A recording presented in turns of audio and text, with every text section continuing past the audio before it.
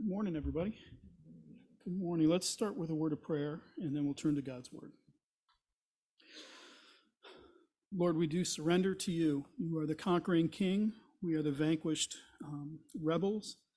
And Lord, we are so grateful that you won and that you've called us to be your own. Lord, that you didn't put us in chains and fetters and in dungeons, but Lord, instead you adopted us to be the sons of God in a wonderful way that we look to our big brother Jesus and thank you that he has won that battle. Thank you for that, Lord. And Lord, the blessings that we have by walking with you, by following you, are many, and we want to remember them on a regular basis. And so, Lord, help us to be thankful for being your people. And Lord, I want to pray for my sister Joanne again, as she's still in the hospital. Lord, I ask that you would work a mighty miracle in just getting her knee surgery scheduled. Just something that would be incredible, something that she would be able to tell her nurses and doctors, this is the work of the Lord. So Lord, would you please do something like that? Whatever you know is best for her and for those who are attending to her and for us as her brothers and sisters in Christ. But Lord, we pray that you would sustain her and strengthen her, walk with her through this difficulty. And Lord, Holy Spirit, would you seal her and remind her that you've sealed her. Give her strength, we pray. And Father, we also want to pray for Katie Crawford's mom with the chemotherapy starting soon and the radiation treatment beginning. Lord, we just pray for her as the cancer has spread to her bones and pain is involved. So Lord, would you give her strength through all of this? And Lord, the bone pain makes it difficult to walk. And Lord, we know this pattern. When you stop exercising, when you stop moving, it's kind of a downhill slide. So I just pray that you would give her the strength, the relief from the pain to continue to move and keep her strong. And Lord, we're grateful that you sent Chris and Katie to them before this diagnosis came out. And we pray that they would be a blessing to the family. Have mercy on the whole group, we pray. And Lord, I want to thank you especially this week for our Supreme Court, not your Supreme Court, but our Supreme Court, who secured for us religious freedom in two important cases this week. And Lord, we shouldn't take those things for granted. We should be grateful for the things that you do.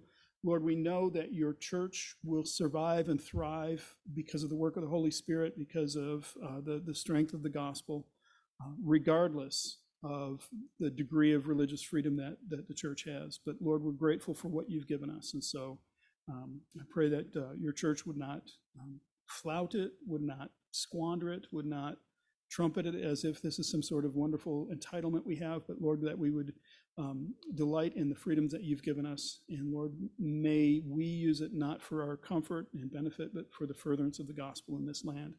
And Lord, to that end, I want to pray again and ask you, would you please bring revival to our country?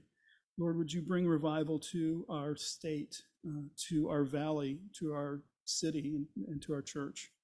Lord, Holy Spirit, would you move in wonderful and majestic ways and bring people to a saving knowledge of who Jesus Christ is? And Lord, we want this not for ourselves, but for the glory of Christ and for the furtherance of his kingdom. And Lord, it's in Jesus' name that we ask these things. Amen. So by way of introduction to the sermon, I want to read you a devotion I read the other day from Daily Strength. It's men's devotional. There's one left on the table if you hear this and this sounds good to you. But the point is, what they said in this devotional, they said better than I probably will. And I really think it sets up the sermon for us. So here we go. This is for a devotion on Jeremiah 33, written by Paul House. As the Babylonian army attacked Jerusalem, Jeremiah languished in a makeshift jail. All around him, desperate, depressed people were coming to terms with the end of all they had ever known. The land lay desolate. Many believed that God had forsaken his people. In this seemingly hopeless situation, the Lord reminds Jeremiah that his covenant promises and mercies never fail. There is always hope. More specifically, the Davidic Messiah is the key to hope, for all covenant promises merge in him. Because the Messiah was coming, there was hope for Jerusalem. The capital city was collapsing under the weight of injustice and unrighteousness. Yet when the Messiah comes, the city will bear the Messiah's character and name. It will be called The Lord is our righteousness. He will execute justice and righteousness. Because the Messiah was coming, there's hope for the priesthood. Babylon destroyed the temple and scattered the priests. Yet Messiah's rule will include an enduring priesthood. Because the Messiah was coming, there was hope for the monarchy and the people. David's lineage must always have a member on the throne. God's people cannot disappear. He will always have mercy on them and preserve them. We saw in chapter 31, these promises are as sure as the fixed order of night and day. Christians believe Jesus of Nazareth is the promised Davidic Messiah. We believe that all of God's covenant promises are kept through Jesus' life, death, and resurrection. Yet Jerusalem fell after Jesus came, and even today, many centuries later, God's people are in danger in many places. How will God keep these promises? The New Testament writers are unanimous in their answer. Jesus will come again.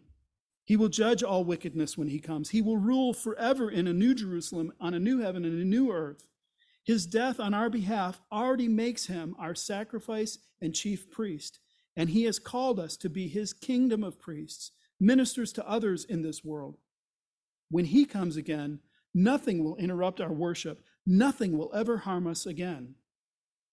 So we take hope in what heartened Jeremiah centuries ago. The Messiah is coming. He will resolve all terrible situations. Until then, we do not just wait, we wait with confident hope. And that's what our message this morning is in this second half of chapter 23. Chapter 23 really is one longer story, but we break it into two. And the center part is verse 14, which I had read again this morning. And the key there is God did not give him into his hand. God did not give David into Saul's hand. And that theme of hand has come up a couple of times. It's going to come up a couple of more times. What it means is hand is authority, power, control. He did not give David into Saul's power, into his control. So this week we're going to see the story is, again, the struggle between David and Saul. That's what it's going to be through the rest of the book, is the struggle between David and Saul. But this week when we look at it, it's going to take three sections, three movements, and it's going to focus on three different people. So the first section, the first movement of this struggle between Saul and David is Jonathan. And what he represents to us is encouragement. And then the second one is the Ziphites. And the Ziphites are going to show us what it looks like when we face oppression. And then finally, the surprise one at the end, and I've already given away the ending, should have given a warning first, is the Philistines. And what the Philistines are going to represent in the most bizarre way is deliverance. And so now let's go ahead and take a look at this. Let's work through this section and see what's going on. So David is still in the wilderness. He's in the wilderness of Ziph, and Saul is continuing to seek him. So verse 15 says that when David saw that Saul had came to seek out his life. Remember last week, I don't know if you remember, I said that the chronology of these stories is not exactly perfect, because the way the author is presenting this to us is not chronologically, but thematically. He's focusing on different people, and so things jump around a little bit. It's not terribly important, but I just think it makes sense here that David saw that Saul had come out to seek him. Well, he hasn't come out yet. He doesn't come out until verse 19. But what does come out is Jonathan comes out to him. Well, how did Jonathan know where David was, but Saul didn't until the Ziphites came? So it's possible that this happens after the Ziphites came and they told Saul, David is in the land of Ziph. He's out in the wilderness. Jonathan heard that. He didn't need to have a big entourage go with him. He could just take off and go see his friend. And so he could get down there first before his father came. So that's what I mean. The chronology is not really ironclad here. And it's not important. Let's go with the themes that the author is presenting us. So the first theme is Jonathan. And Jonathan's son Saul arose and went to David at Horesh and strengthened his hand in God. So there's that theme of hand again. Now, strengthened his hand is a Hebrew idiom. It means to encourage, to build up, to cause him to rely on. So David's hand is strengthened not in his ability and his cleverness, but in God. And that's what his friend Jonathan came to do, was not to say, hey, let's scheme and figure out a way to take dad out of the picture or something. He comes and he says, David, God is with you. And what a blessing. Isn't that exactly what David needed at this moment? He's on the run. He's been opposed. He was in, remember last week it was Keilah. He was in the city and he asked the Lord, are they going to turn me over? Yes, they are. And he has to run again. It would be really easy to be discouraged at this point because he can't settle anywhere. He's constantly moving. And Jonathan comes to strengthen him in the Lord. And that's exactly the kind of thing that we need when we're in distress, when we're struggled, when we're running, is we need a friend to come alongside us and say, God's with you, and to remind us of these great and precious promises that he's given us. So then what Jonathan says to him is, do not fear, for the hand of Saul, my father, will not find you. Now, if my chronology is right, Saul and an army are on the way, and Jonathan's saying, don't worry, Dad's not going to find you. Why? He says, you shall be king over Israel, and I shall be next to you. Jonathan recognizes David is going to be king. He knows it. Now, how does he know that? Perhaps because they're such good friends, perhaps David finally told him, Samuel came to my dad's house when I was a little kid, and he anointed me and told me I was going to be king. And maybe he told his friend that. We don't know. It's not terribly important. What we do know is Jonathan's figured it out. He knows that this is going to happen. And it says, and I will be next to you. Literally, it says, I will be second. Don't miss that. What's Jonathan's position now? He is the heir apparent. If David was not in the picture, which, Saul had his way, he wouldn't be. If David was not in the picture, Jonathan would be the one who ascends to the throne. He has everything to inherit, and yet he looks at David and he says, I'll be your second. I'll be your prime minister. I'll be your viscount. I'll be your assistant. I'll be the second to you. And that to him is not bad news. That's great news. So don't forget this, David. God's going to put you on the throne, and I'm going to be right there with you, buddy. We're going to do this together. This is going to be great. My father will not find you because God is the one who's doing this. And then the startling thing, he says, and Saul, my father, knows this. Finally, we get the idea, why is Saul so stinking paranoid? Because he knows what's coming. He knows David is going to ascend to the throne. And if David ascends to the throne, that means Saul is not on the throne. And so that's the whole picture. That's who Saul is. He is railing against David, opposing him, oppressing him, chasing him. He wants to take him out. And so the two men again, we're presented with the two men again. Jonathan, who says, this is great news. I get to be second to you. And Saul, who says, this is terrible news. I'm going to take you out. Two different options. And so they made a covenant before the Lord. Another covenant, don't know what it is, doesn't matter. David remained at Horesh, and Jonathan went home. So if my timeline is right, if Saul is on the way here, then what that means is Jonathan said, I'm not going with you, Dad. I'm not going to attack my friend. And he went home. So that's the first thing, is this picture of encouragement. Now, where we're at is in our timeline, we're with David out in the fields. We're out in the wilderness with David, right? Jesus has come, he's ascended into heaven, and he is not sitting on the throne of the earth yet. He's ruling from heaven, but not on earth. And there's plenty of opposition, and there's plenty of danger, and plenty of people opposing us and oppressing us and all of that. And so we're out in the wilderness of Ziph, wandering around. We've been given a mission. We're on a call, but we have been oppressed. We will be oppressed. We will be people in opposition to each other. What do we need? What word do we need as we're struggling through this? Is there's times when we have great freedoms and times when we're really our freedoms are taken away and religion is outlawed. And how do we deal with that? We need Jonathan. We need Jonathan to come and tell us, the Lord's here. Jesus is going to return. He's going to sit on the throne. This is from 1 Thessalonians 4. Sorry, Dan, I'm jumping ahead in Sunday school. Come again, he'll tell you the right interpretation. But listen to this from chapter 4. Paul says, for the Lord himself will descend from heaven with a cry of command, with the voice of the archangel, and with the sound of the trumpet of God. And the dead in Christ will rise first. Then those who are alive, who are left, will be caught up together with them in the clouds to meet the Lord in the air. And so we will be with the Lord always. Paul gives the Thessalonians this beautiful glimpse of Jesus' return. This notion, look, the people who died first are not going to miss out. They will be the first to rise. And we're who on the earth, we're not going to miss out because we'll be caught up with them and we'll accompany our great king to his return. This is important. This is really important. Something that Paul says we have to know, because the very next verse says, therefore, encourage one another with these words. The return, the promise, the hope of the return of Jesus Christ is meant to encourage us. It's there to help build us up, not to bring fear and what's going to happen in the meantime. Jesus is coming back. He is going to return. And when he does, it will be glorious. David, you're going to ascend to the throne, and I'll be your second. I'll be next to you.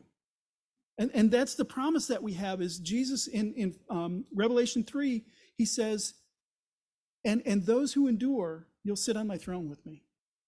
You reign with me. You'll rule with me. That's something that Jesus has said a couple of times, is we will be with him as he rules. We'll be his second. So that's the hope we need here in the wilderness of Ziph. When times are good, when times are bad, when people like us, when people don't like us, when it comes and it goes, how do we maintain steadfast? How do we stand firm? Encourage each other with these words. And you're not going to necessarily just remember it yourself. You need a brother or a sister to come and say, but Jesus is going to return. I lost my job for a stupid reason. I didn't do anything wrong. They just fired me. Jesus is coming back. It'll be okay. It seems like fleeting in the moment. Like, how can that be an encouragement? But we'll see, because what's going to happen in the end is deliverance. So this is the picture we get of Jonathan. We need Jonathan's reminder of God's promise, of our future, and of the blessing that we will be together with our Davidic king, our Davidic Messiah forever. So that's the picture, as Jonathan now goes home. Now I think we step back in time. Then the Ziphites went up to Saul at Gibeah, this is verse 19, saying, is not David hiding among us in the strongholds at Horesh? So last week, remember, with the town of Keilah, they didn't do anything. David came down and delivered them from the Philistines, and they didn't do anything. But what David found out is when Saul shows up here, they're going to just turn me over. So that's bad. This is worse. The Ziphites go, hey, we found David, go tell Saul. They know that the king is after David, and so they go and they tell on him. They say, this is exactly where he's at. They give detailed instruction of where he's at.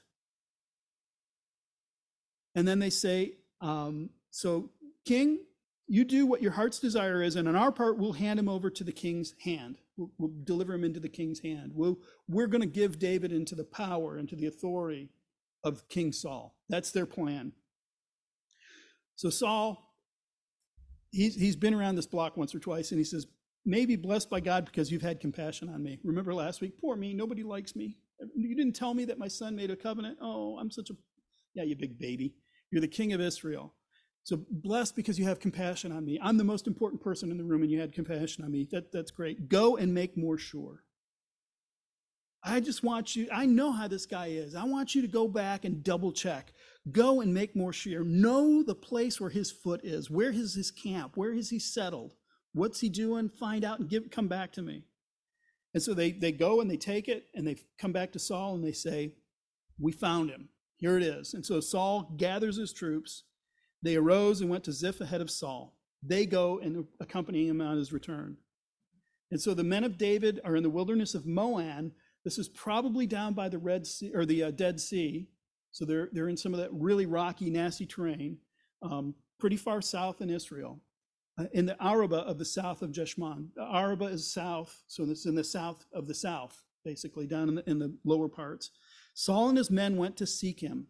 So remember from verse 14, 15, 16, 15.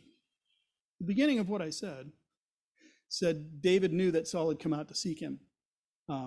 This is why I say I think this backs up. So Saul and his men went out to seek him, and David was told. So he went down to the rock and lived in the wilderness. And Saul heard it, and he pursued after David in the wilderness. So here's the picture. Is David knows that Saul is on his way. He's gone into a really difficult terrain to get to. He's trying to escape. And Saul shows up and he comes, and you've got a mountain range, and on one side is David and on the other side is Saul and his men. And so the picture here is that Saul, it appears that he split up his troop and he's circling around the mountain, and he's going to do this pincer movement where he's going to come together and capture him in the middle. And David knows about this. He finds out about this somehow, and so he's hurrying to get away from that pincer movement. So here we are in the wilderness. We're waiting for Jesus' return. We have this hope, we have this promise, but we also have opponents, people who are not happy about us. Some of the things that people say Christianity does is pretty bad, that we oppress people, that we hate women, that we, all of these kind of things. We get blamed for an awful lot. I think a fair amount of it was just because that's what our culture did. And our culture was largely influenced by Christianity, so we bear the brunt of it. But in reality, and if you back up and you look at it in a spiritual sense, people don't like us because we're men of God, we're women of God, we're speaking God's word in the midst of a broken and a crooked generation. And it's just difficult to do. We're going to stand out.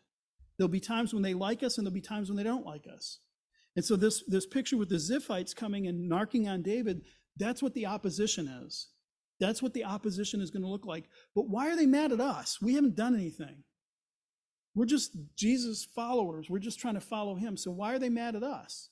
Well, when Jesus came, what did they do to him? They opposed him. They threatened him. They tried to ridicule him. They tried to track him. And when they couldn't do any of that, they killed him. So that's the world's attitude towards Jesus is, we don't want this. This is not what we're after. So Jesus then raises from the dead and ascends into heaven. They can't get to him anymore. So who are they going to get to? His body on earth.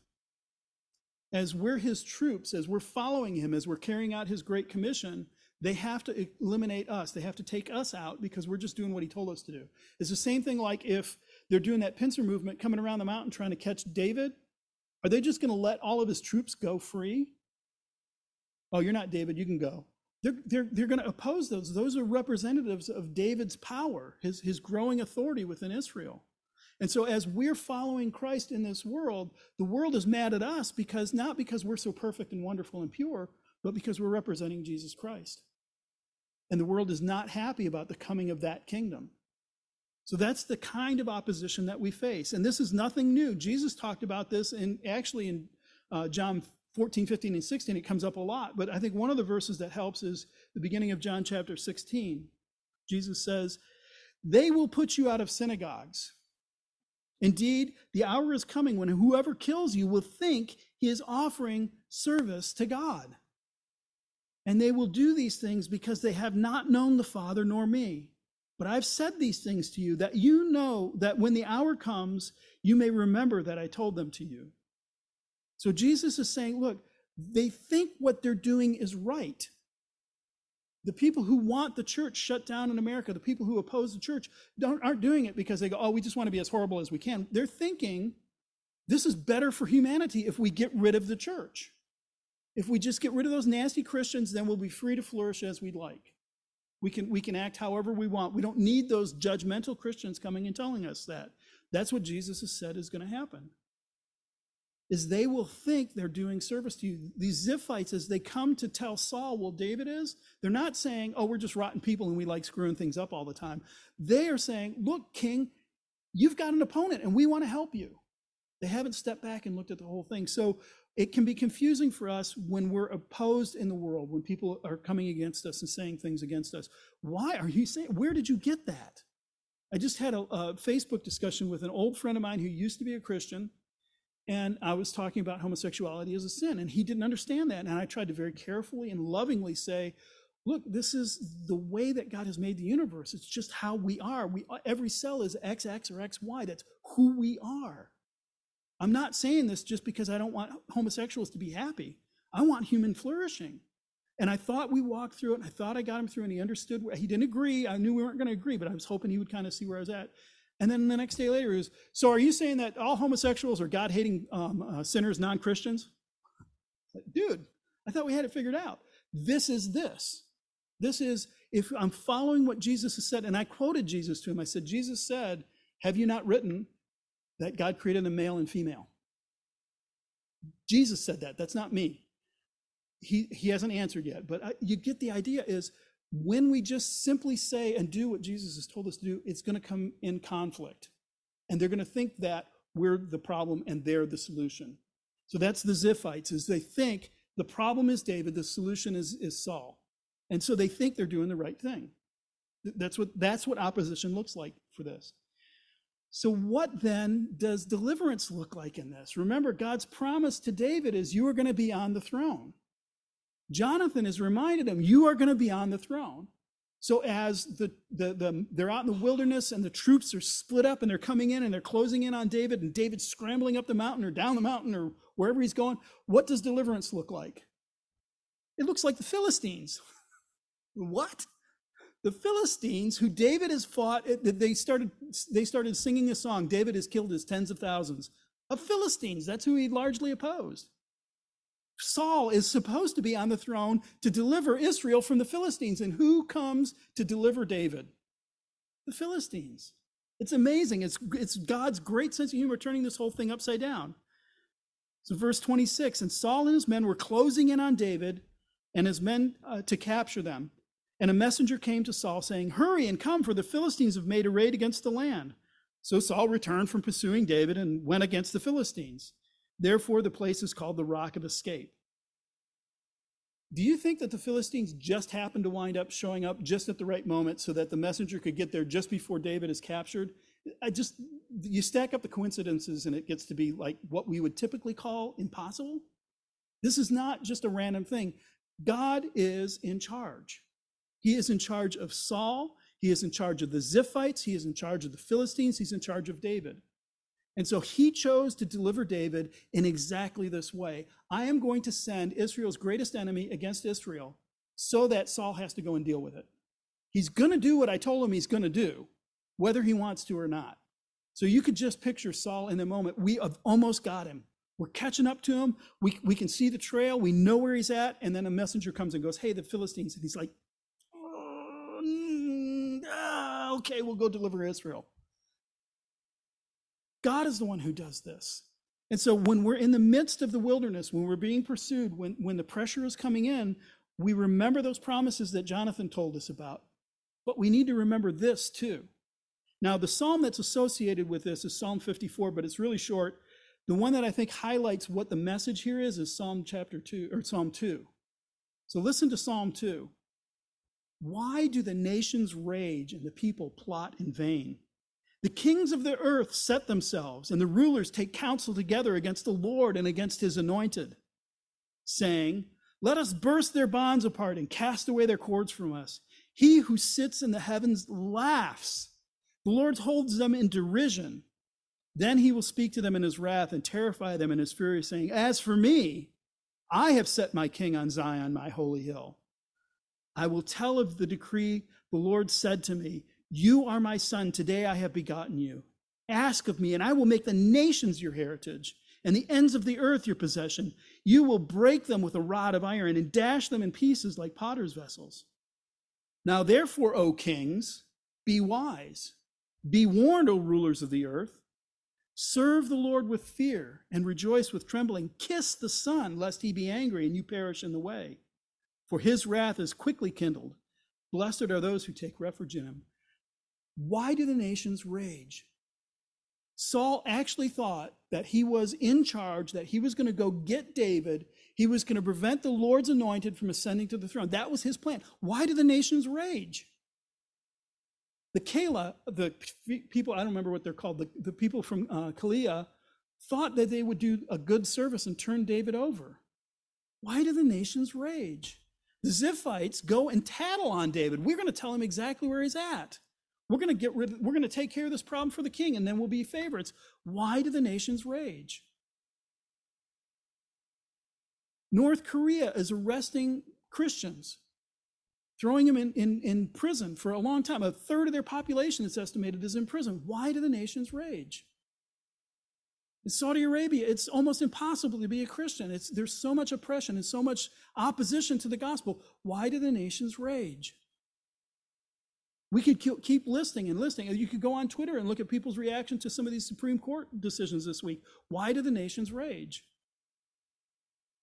It's a rhetorical question. Why do they rage and plot in vain? The answer from Psalm 2 is, it doesn't matter. You're going to lose anyway.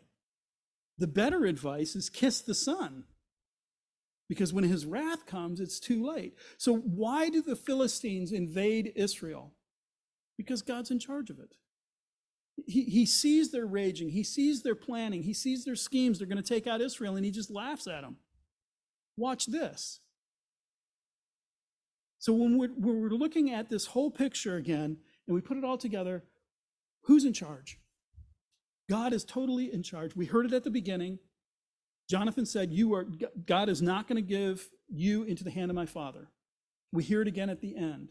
The Philistines came just in the nick of time. Thank you. The cavalry rode in. In the middle, what do we get? We get the nations raging. So this is an important message, and I want to encourage you with these words. That though we face opposition, that we face struggles, that we sometimes succeed, sometimes we set back, sometimes our brothers in Christ are persecuted and killed, sometimes they ascend to the throne of whatever country, New Zealand, what country was that? Netherlands or something, where a Christian was running for that office, and they really made fun of her. As a matter of fact, one of the newspapers photoshopped a Bible into her hand in a picture. Why do the nations rage? That's the way it's going to go. So when Christians are in charge or opposed, back or forth, whatever, God's in charge. Kiss the king, kiss the son, lest his wrath come. And so these are the words that we need to remember as we're waiting for Jesus' return. He told us if they hate the master, they're going to hate his disciples. Just the way it is. If they treated me like this, they're going to treat you like that. But I told you these things so that when it comes, you won't be surprised. I told you, I sent Jonathan to you to tell you, we're going to sit on the throne with Jesus. It's going to happen. And so this is how in the wilderness, as we're wrestling through this, as we're trying to fight our way through, how we can have what the author said in that devotional, that we can wait with expectant hope because we're reminding ourselves of these things, because we're recognizing this wasn't just in Jeremiah's day.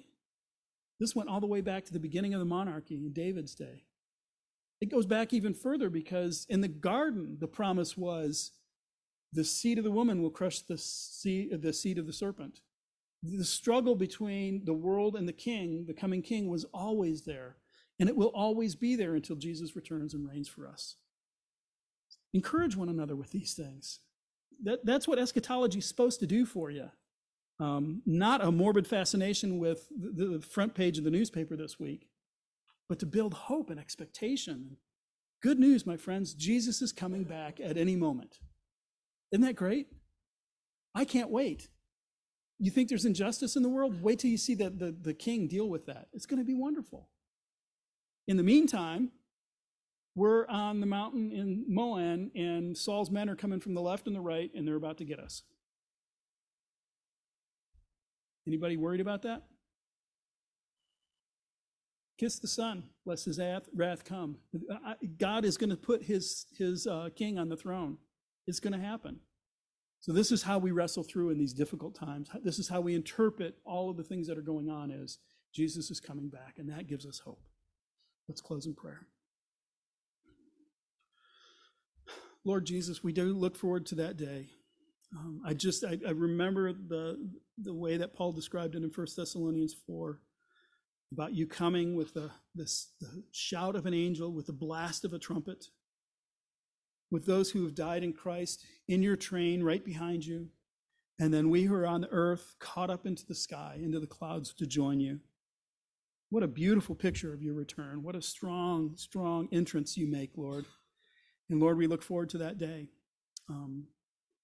It's been a while, but we know that you will come at the right moment, at the right time. And so, Lord, in the midst of it, we trust that you are going to return when it's right. Lord, would you encourage us with these words and help us to encourage each other with these words? And we ask this in Jesus' name. Amen.